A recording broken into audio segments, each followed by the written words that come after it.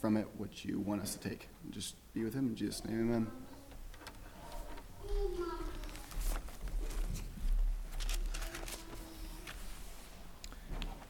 Good morning, and turn your Bibles to Leviticus chapter 10. I'm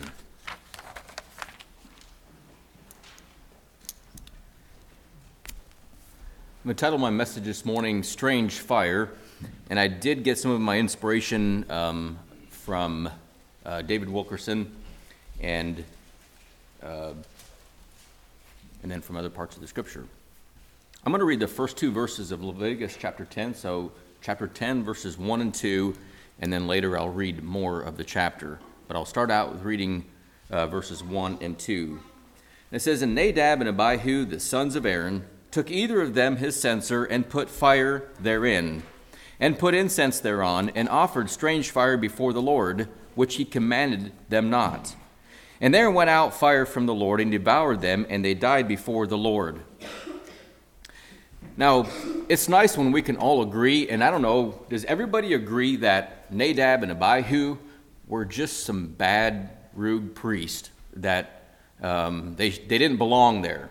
Or can we all agree that they made a mistake? Raise your hands. Can you all agree that Nadab and Abihu made a mistake? We all agree on that, right? So maybe your impression of these two priests are the impression that they were just doomed from the start. They should have learned their lesson, and so forth. But their biggest mistake, I believe, was they didn't follow the commands of God. God had just spelled out to them what they needed to do, and they didn't do it. The Bible is not really clear on exactly what they did wrong, more than it says they took strange fire. I did some reading, and some people thought that, and it's because of some of the things they weren't allowed to do when they went in, and one of them is, some commentaries think that they were drunk when they went in. I have seen people up close that were drunk. And I would say that if they were drunk, they probably did get the wrong coals because they don't know what's going on. I mean, people that are intoxicated don't think straight, they can't see straight, and they don't do things correctly. Or they just did something out of procedure, which is probably more correct. Turn back to Exodus chapter 24.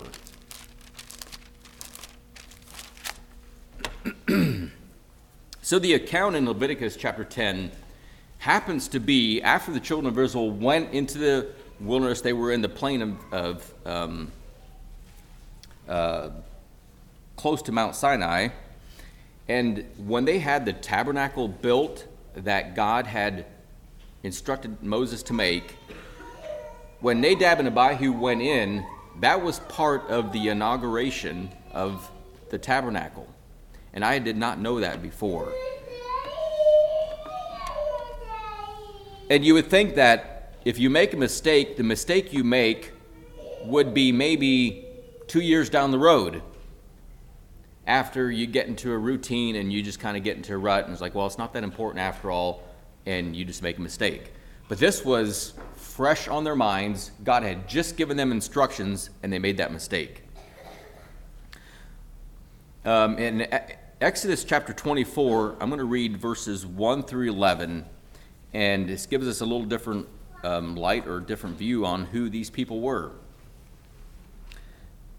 Starting verse 1, "And he said unto Moses, Come up unto the Lord, thou and Aaron, Nadab and Abihu, and 70 of the elders of Israel, and worship ye afar off. And Moses alone shall come near the Lord, but they shall not come nigh, neither shall the people go up with him. And Moses came and told the people all the words of the Lord, and all the judgments, and all the people answered with one voice, and said, All the words which the Lord has said we will do." I'm going to break there just a little bit. So the people were in agreement. They were all in agreement, and they even said to Moses, "Whatever you say, we will do." Which, as a leader, that's exactly what you want to hear. When they're all in agreement and say, "Moses, you're our leader. We saw your miracles. We trust you. So whatever the Lord says, we will do." Now keep that in mind. Verse 4, "And Moses wrote all the words of the Lord, and rose up early in the morning, and builded an altar under the hill, and 12 pillars according to the 12 tribes of Israel. And he sent young men of the children of Israel, which offered burnt offerings and sacrificed peace offerings of oxen unto the Lord. And Moses took half of the blood and put it in basins, and half the blood he sprinkled on the altar.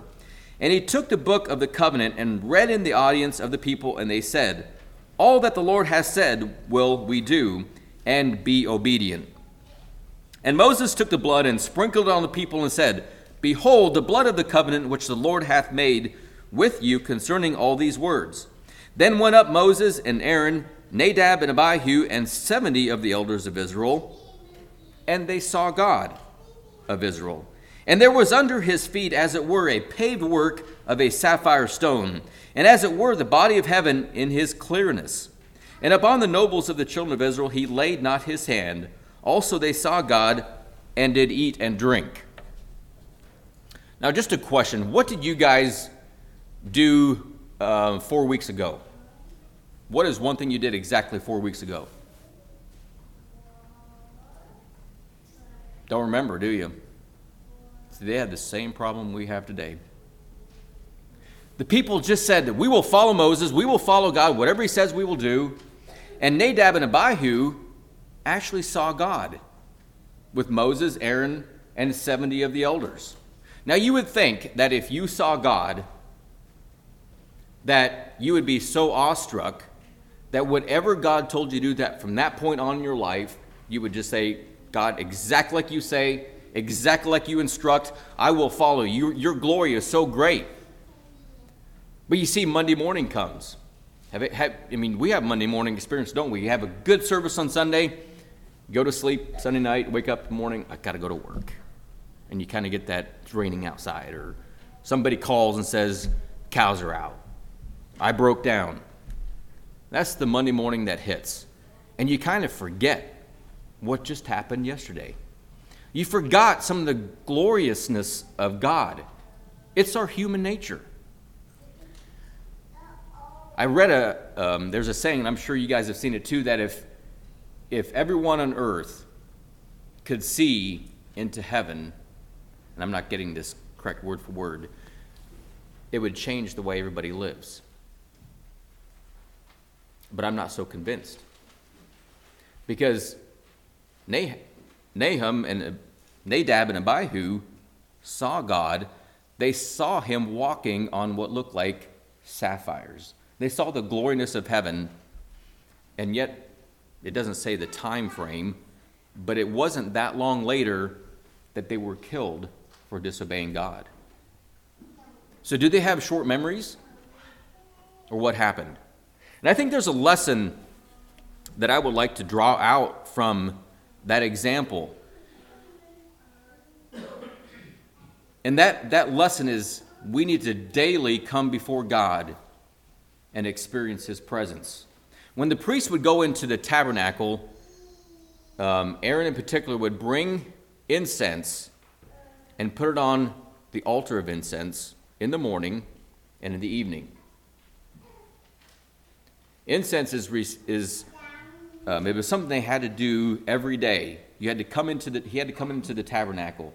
So the lesson from that is, how often do we come before God and offer our prayers up to God? You see, if all we think about is work, if all we think about is the trouble around the world today, we probably will forget God. We will probably leave him.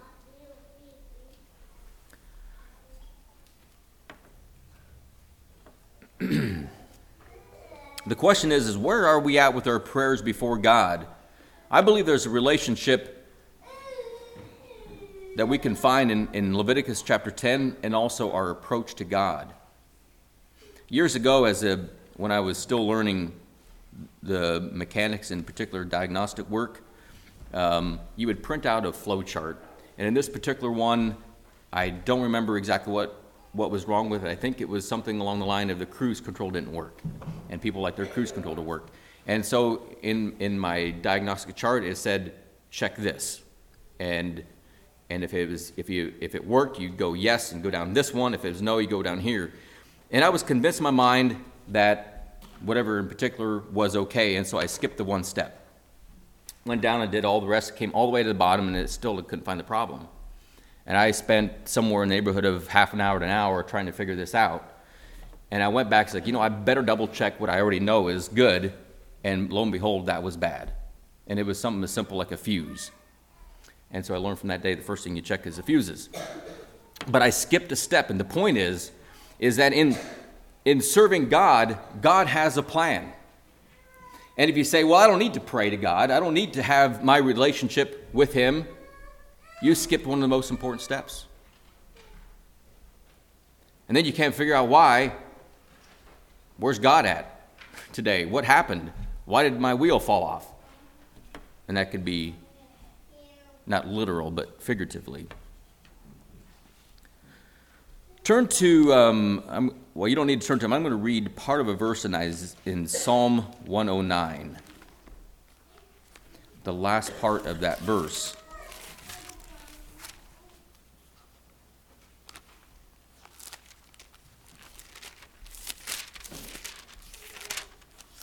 Psalm 109, verse 7, the last part of the verse. And it says, and let his prayer become sin. When Nadab and Abihu came and brought the incense, it says they brought strange fire. One of the things they were commanded to do is they were to take the coals, and according to history, the incense they brought, or the fire they brought, was not actually a flaming fire, but they took a pan and put the coals from the altar. They could not go, they could not leave their tent. Maybe they had a fire outside the tent they were cooking their manna on.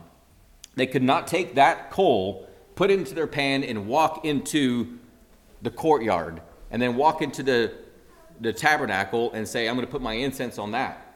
When they came in with their pans or their container, they had to get the coal from the altar, and that had to be purified. There was a reason that God was showing who he was in the whole tabernacle and the whole setup. And it's amazing once you study and look at the significance of all that. And it's liking today that's saying you cannot become a Christian unless you have the shed blood of Jesus Christ, unless you've confessed your sins to God. And you'll find that throughout the New Testament. That unless you confess your sins to God, that's the way to save us, through Jesus Christ. Jesus is the door. So there are steps we have today that we are instructed in the New Testament, just like God instructed these people to perform. So I believe when Nadab and Abihu came into the tabernacle, they came and approached the altar of incense, not according to God's plan, apart from his instruction. However, whatever step they missed it. And in a sense, their prayer or their incense became a sin to them. So if you approach God today, not taking the proper steps, not having your heart right with God, that I believe that you are guilty of the same thing that Nadab and Abihu were. And it says that, and Psalms 109 is talking about punishment of the wicked. And he says, the first part of the verse says, and when he shall be judged, let him be condemned and let his prayer become sin. Sometimes I've heard people already say, and it feels that way, when you pray, that your prayer doesn't go further than the ceiling. It's like God doesn't answer prayers. Well, the truth is, God hears all of our prayers. He knows what we are saying. He knows what we are praying for. I'm going to read some from Isaiah chapter 1. If you want to turn to that.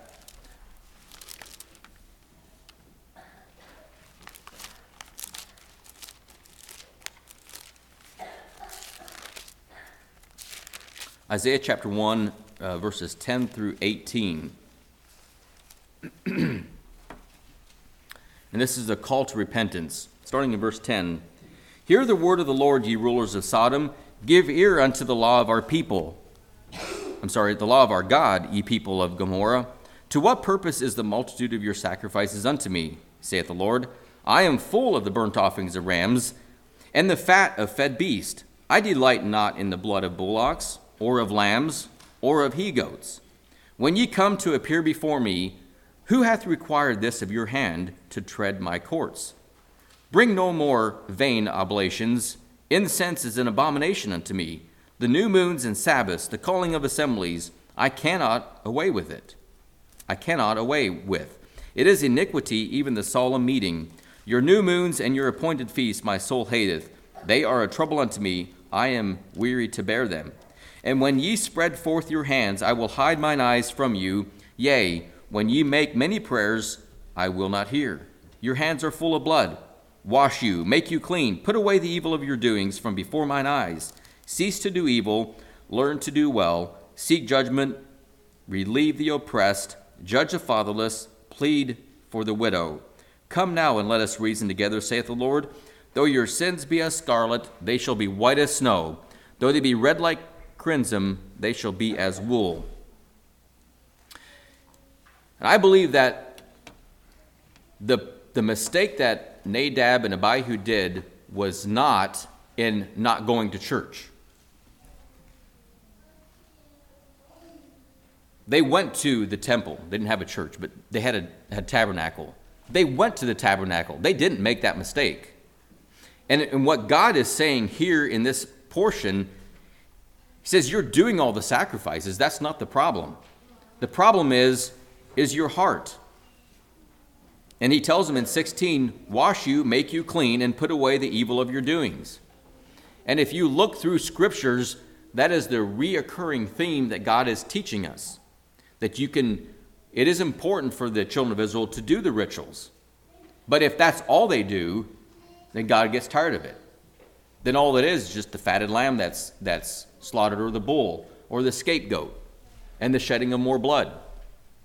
And to him, he's like, I get tired of that. If you don't come to me with a pure heart and a repentant heart, that's what I'm really after. I want the combination of the two. So there has to be a repentance. There has to be a pure heart before God. And in verse 13 of Isaiah chapter 1, he in particular mentions incense. He says, incense is an abomination unto me. Now I believe the priest could brought in, he could have got the coals from the altar, could have put the correct amount or the proper amount of incense on it and burned it before God, and to God it stank. It's not because of the incense, it's not because of the coals, but it's because of the attitude of the people that came in. So if we come to God and say, God, I want you to help me out, and God's like, I know your heart. You're not really interested in serving me. All you're interested in doing is for your own self. I don't think God likes that. I want to turn, before I turn there, Revelations 5:8 talks about the incense is the prayer of the saints, and the angels that had their bowls, it says they were full of incense, and the incense was the prayers of the saints. So it would indicate that the prayers of those saints were the prayers of the ones that were either persecuted or martyred for their faith in Christ. And they prayed like, how long will our blood not be avenged?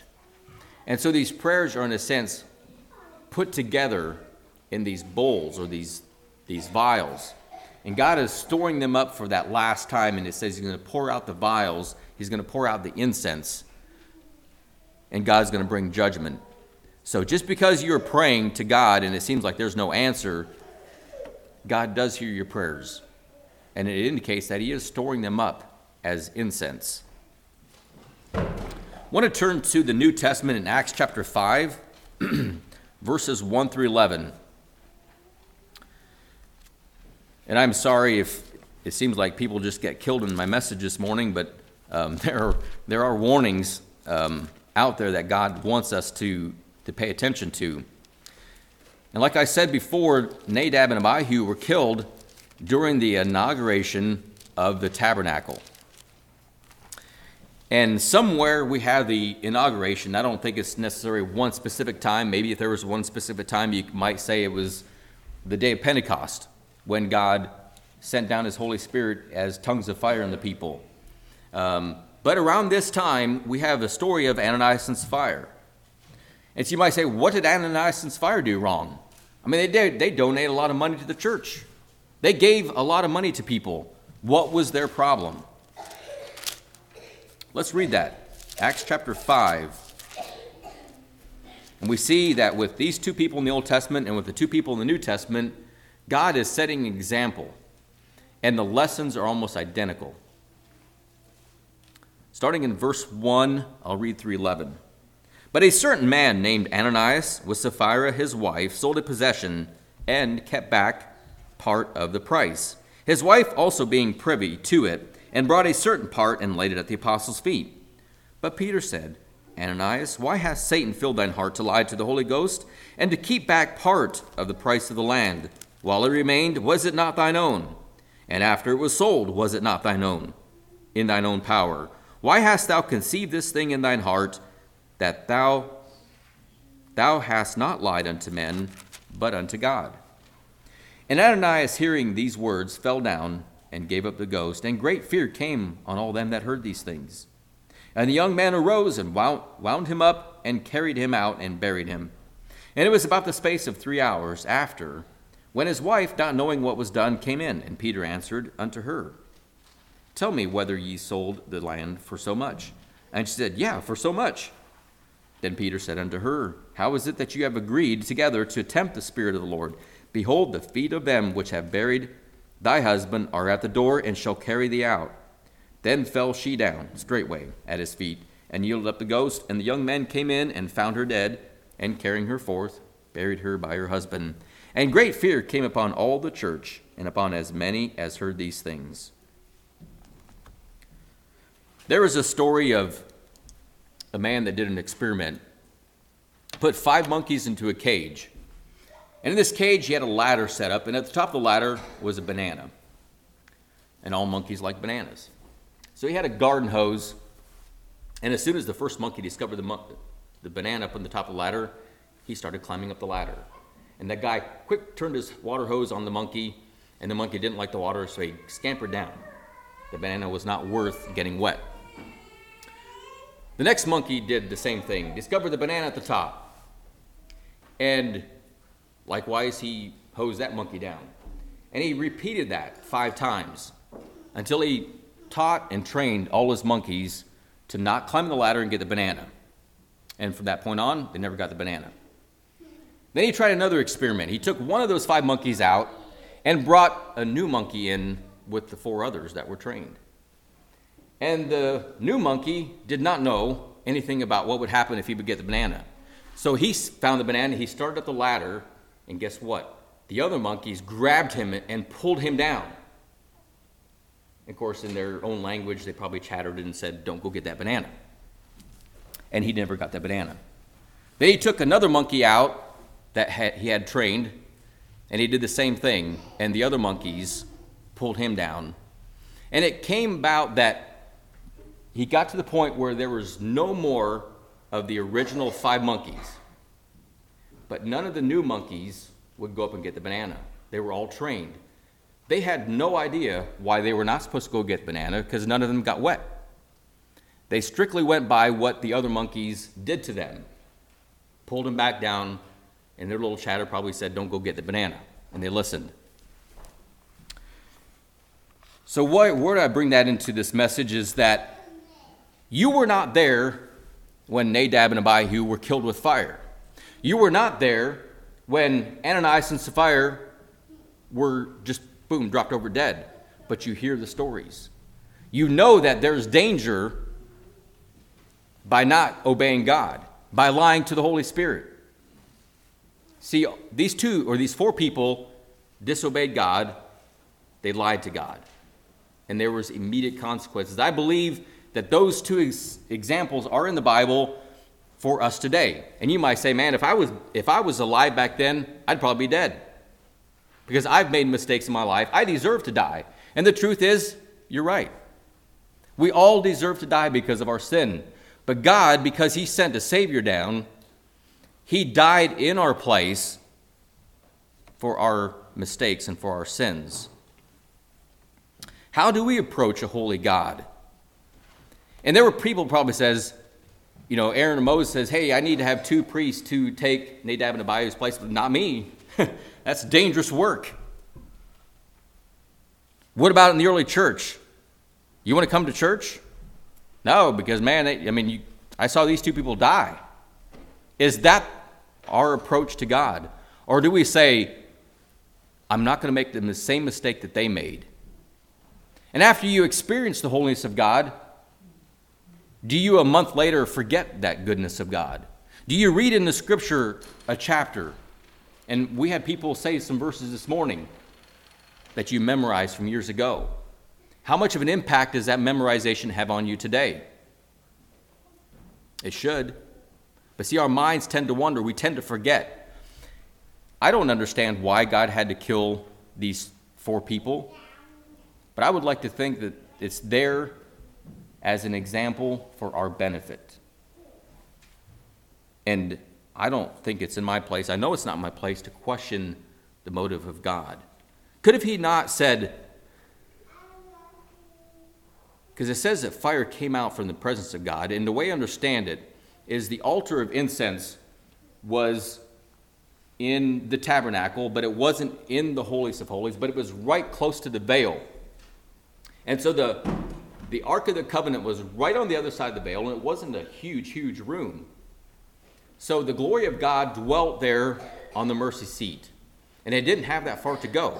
Couldn't have God just sent out maybe 40 volts just to, for 1 second, just to zap them a little bit?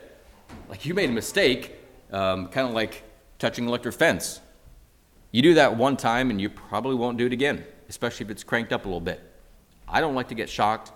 If I get shocked one time on an electric fence, I'm not going to just walk up there and touch it. Couldn't have God done that with Nadab and Abihu? Why didn't he? Just zap them a little bit and warn them. Instead, he killed them. Boom, they were dead. So how do we approach God? How do we come to God? God gives us the answer in John chapter 4. It's in the Gospel of John, verses 23 and 24.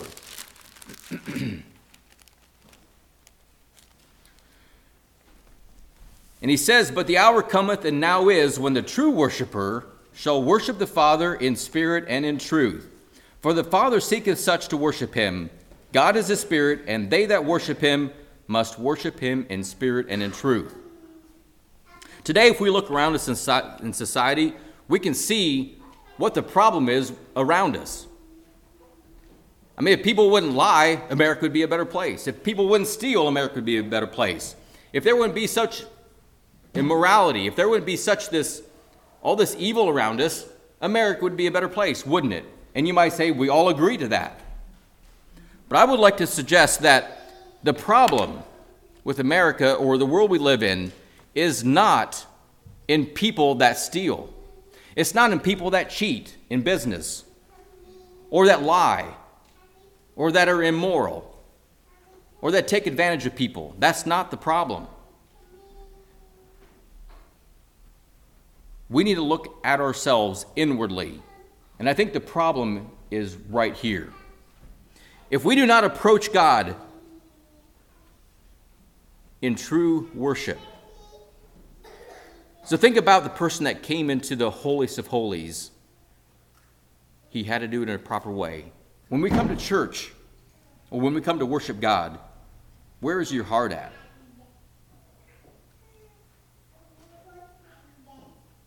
And so we blame other people instead of looking inwardly.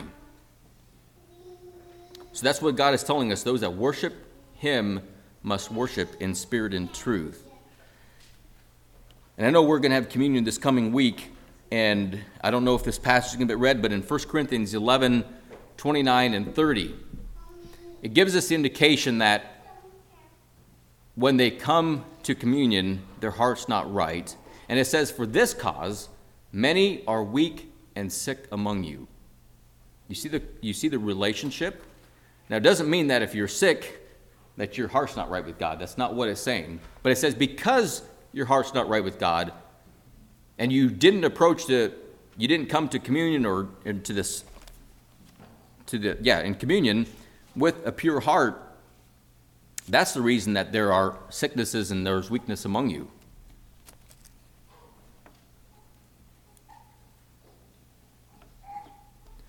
Visualize with me a man we're just going to visualize a dark forest, because that's typically where at night it's darker in the forest, right? Because there's no lights in there. And a man's walking down the pathway, and he's got this little lantern that he's holding. And it's one of these old-time lamps that has a little wick in it. And so it shines just enough that he can see that he doesn't trip. So maybe 10 feet, 15 feet in front of him and 15 feet behind him, and that's all that's lit up. And you might think of that person as being a man that is spreading forth the word of God. But maybe the reason it's so dim is because he has his own light and doesn't have the light of God. Because if it's God's light that's in that lamp, it'll be like a floodlight that lights up the darkness. Because there can't be darkness and light in the same place. You flip the switch on for the lights, and the darkness leaves. That's just the law of nature. So who are you today? Are you that man that has that little lantern with just a little wick and just enough so I don't trip? But if somebody else comes through the forest, he's got to carry his own lantern. Well, there's many people today that walk in darkness. They don't have the truth in them. So as we hold forth the word of God, it's much brighter than that little tiny lantern, and it should light up so that other people can see God. And the other amazing thing that happens is, if you have a little light and people are hiding behind a tree, let's say, for instance, who do they see? They see you, because there's just enough light that they see your face. But if you have the light of God's word, God's light is so bright that it actually hides you, and they see the light of God, the glory of God. And that's what we want to experience today. You may never see in a vision, or you may never be like Moses and Aaron and Nadab and Abihu and the 70 elders, where you saw God walking on a street that was like sapphire and saw the glories of heaven. You may never see that here on earth, but you can experience the glories of heaven. And as we shine the light of God, as God's light shines in us, people will see less of us and more of God. But the dimmer your light, and if you come to God with your own light, they will see you and not God. And that's not God's purpose. In closing, I want to read Psalms 51:17. It says, "The sacrifices of God are a broken spirit, a broken and a contrite heart, O God, thou wilt not despise."